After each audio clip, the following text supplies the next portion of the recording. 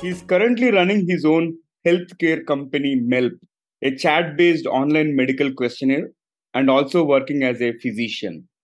He likes to launch 0 to 1 services and computer programming. He would like to develop an ear EEG platform for his next startup. And in case if you are curious about ear EEG, please feel free to contact him. Let us go through the entrepreneurial journey of Kazutaka Yoshinaga. This is the Guiding Voice podcast series, The Guiding Voice for a Better Future. Friends, I am your host Navin Samala, just a fellow IT professional on a mission to shape the careers and lives of millions across the globe. And through the Guiding Voice, we drive conversations that matter, conversations that add value to your life and to your career. Successful leaders across the globe share their knowledge and wisdom with the world through our platform. And our audience will acquire more knowledge by tuning into the Guiding Voice per every minute than any other podcast in this space. Thank you so much for joining me. And today, we are extremely pleased to have Kazu part of our journey. Kazu, I'm super thrilled to host you today. Thank you so much for accepting my invite and thanks for being here. Thank you. I appreciate that. So All right. thank you. So Kazu, I'm really curious. You are a doctor turned entrepreneur and you are still continuing your career in medicine, right? So can you briefly share your career journey with our audience so that they understand more about you? Okay. So my name is Kazu for short, and I studied and I went to medical school, and I studied in Japan like 6 years education for medical school. So I studied for 6 years and then became a doctor. In Japan, 2 years internship after graduation. So it's kind of rotation period. So we have to go to each department to run the process. So every month. So I rotated for about 2 years, and then usually usually people like seek for specialty after that, like 5 years or 7 years training to become, for example, pediatrician or cardiologist or something or other things. But I am more curious about starting up my own business. So after 2 years internship, I built up my own company, which is MELP, online healthcare service, and I operate it for about 6 years now. So I actually sold my company 2 years ago, but I still work under that company, and I want to start up my next business too. Wow. That's pretty much about me. We'll talk about how you sold the company in a while, but before that, I would like to understand from you what are top 3 things that have helped you to be successful in your professional life so far. If I say first, my experience for studying for university and like high school examination, thereby I learned how to make a grit. I mean, how to become more patient. And so, and the second thing is I am reading a news list on a Twitter, and that's my routine. But pick up 10 or so articles every day and tweet a one-word summary of the article and my thoughts. So that helps me like seeing the essence of the object. And the third thing, I could get many advice how to manage company from senior managers. So those 3 things helped me so far a lot. Studying at university helped you learn being patient and reading on Twitter. Reading on Twitter. I think Twitter has a lot of good information, and these days we see a number of users growing there. And I also find it interesting. And I'm a LinkedIn guy, but I still use Twitter. At least I log in once or twice a day. See, you are a doctor, and you had some bright career. Of course, you're still continuing your practice and all, but what made you to get into this entrepreneurship stuff?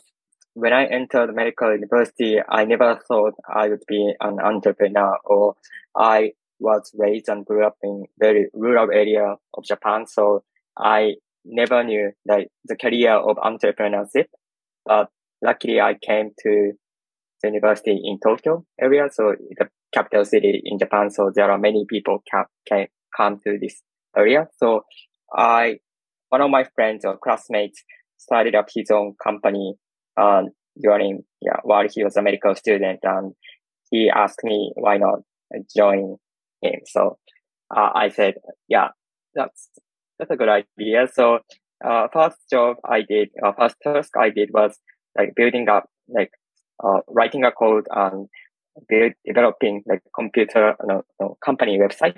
So that experience was very unique to me because before that I just studied and make a good remark was my kind of like what I was doing so far. But like developing a new homepage was completely different experience, like creating 0 to 1. Yeah. So that is why I started to think that computer programming and creating 0 to 1 would be more interesting than maybe working as a doctor. So yeah, I thought in the future I want to become a healthcare entrepreneur from that time. Quite interesting. And how did you come up with this name MELP? MELP. MELP stands for medical and health, the combination of those two words. Mm-hmm. So we want to help, the medical piece. So yeah, makes sense. And it is easy. And I, in fact, I guessed it so, but I wanted to hear from you. And moving to the next question, did you have any other startup ideas before getting into MELP? Yeah, actually, like MELP is the second big project for me. So before that, I run not a company but project for about 3 years, which is about IoT, like drug adherence device for middle-aged people. But it was not it was while I was a university student. I didn't know very much about the business and how to monetize those services. But at the same time, it was like hardware project. So it cost a lot of money. So it didn't work well after 3 years operation. So, and after that, I came up with other 2 or 3 ideas about software ideas, like rating doctor system, like an Uber medical version of Uber, or like hospital reservation system. But yeah, I ended up like MELP online healthcare question service. So, yeah. Okay. And what are some toughest lessons that you have learned during this entrepreneurship? What I learned most is, for me, it's the best to create a product for which I will be the first customer. So, I will, the product I want to use as a first user would be very good because I learned computer programming. So I think somehow product outpaced. So before doing enough marketing research, so I tend to develop more before doing enough research. And then after making a product, I ask for people, why not use this service? But then it might not meet the demands of others. So I thought, I do not much prioritize on marketing research innately, because I want to develop more and more. So the product I want to use as the first customer would be very good. So I'm following that rule. All right. So let's move to the next one. How did you sell your company and what kind of preparation happened? Okay. And did you get any rejections before somebody took over? After we operated like 3.5 years, we never got fundraised. But me and one software engineer, those 2 of us operated our service. And after 3 years operations, around 200 Japanese hospitals already using our service. So I thought we finished 0 to 1 phase and maybe other big companies will buy us. So we tend to looking for the potential companies to buy our company. But usually in Japan, not only in Japan, I think, but agency or intermediate company will look for the potential company to buy our company. But luckily, at that time, there's a company, it's also a big company, but who want to sell our product as a distributor. So I made a contact with that company and I told them that, I am thinking of selling my company. So then negotiation began, and I thought maybe directly going to the potential company would work. So I contacted other 2 or 3 companies each, and then it became a kind of auction. So, and then, I chose one from the 4 companies. So, which has a better condition and no locked up period and so on.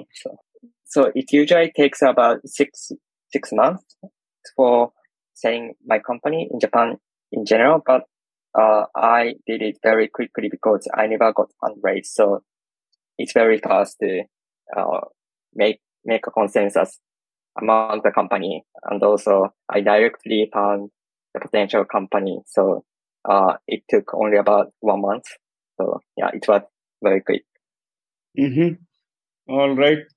That's quite interesting to know about the journey process. And now I think you are working on your next venture already, this EEG product, right? So how are you approaching the next venture?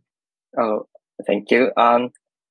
So MEP was a software product, and I thought, and I failed like IoT drug adherence device at first before MEP. So I thought maybe challenging hardware device again would be nice. So I came up with EEG would be great an idea. So which is about we are creating earphone like this to detect brain waves from the ear, like putting electrodes inside the ear and capture brain waves. We are targeting both for consumers and also medical device. For consumers, like there are 4 stages of sleeping, like from shallow stages to the deep stages, and then we are trying to like automatically improve sleeping quality just by wearing those earphones by detecting brain waves and doing a neurofeedback. And for medical purposes, like there are many abnormal brain waves, like epilepsy or seizure or other like brain disease. Currently, researchers cannot measure those subjects' brain waves 24/7 remotely, but by wearing those convenient, like daily use earphone type brain waves, researchers might know the subject's brain waves 24/7. So I'd like to create those platforms. Yeah. Sounds interesting, Kazu. I think you're here to solve a lot of problems in the industry, and I really love your passion. So, Kazu, is there anything that the TGV community can do for you or for any of your projects? So we are looking for hardware engineers, especially like analog electrical circuit, and also signal processing engineers and like software engineers, especially for machine learning to classify like brain waves or sleeping stages. So anybody who is interested in our product and has skill in those like software and hardware computer programming, please contact me. Oh, wow. So this is an excellent opportunity to work with Kazu on his next venture. So if somebody is interested, reach out to him through LinkedIn, and you'll find his LinkedIn profile in the show notes. All right. So thank you for sharing those details, and it has been great conversation, Kazu. But I would like to add some spice to the episode by asking you a few interesting rapid fire questions. Yeah. All right. Let me kickstart with your consent. What was your childhood fantasy, Kazu? Playing with Lego. Yeah. I really like Lego. Yeah. Oh, Lego. Next, what is the best piece of advice that you have received so far? Studying English and computer, which was taught by my father when I entered university, and I not followed his rule, but I ended up like studying English and computer programming, and that was really good. So. Awesome. What is? Can you describe yourself in just one word? Flexible. Yeah. Wow, flexible. And what is one life-changing incident that changed your perspective? When I was a university student, I backpacked in India for about 3 weeks. That changed my perspective. That I thought after the journey in India, I thought, maybe I could live anywhere. So I can live anywhere. India is a beautiful country. Culture and environment was totally different from Japan. So the unique experience. I understand. I understand. And only thing is, you guys are very punctual.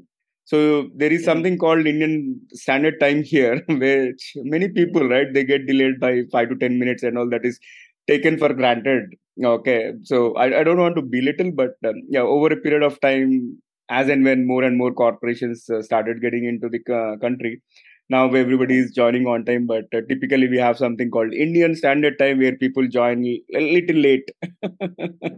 Yeah, Yeah, but on maybe that, Japanese are too punctual. I think. yeah, I know because I've gone through my Lean Six Sigma certification, and all concepts related to Lean and Six Sigma. Majority of them have come from Japan, right? So that's why I have Mhm. high respect for Japanese people, and you guys rock. You guys rock. On this note, I would like to ask you one question about Japan. Like, what kind of climate do you have, and anything you'd like to share on higher education prospects? Anything about Yeah. Japan? We have 4 seasons, and also, but during the summer it's very hot and also humid, around 35 degrees to maybe 40 degrees. So it's very hot. Not so comfortable during the summertime, but spring and autumn is the best season. Yeah. So it's better to come to Japan during autumn and spring season. Yeah.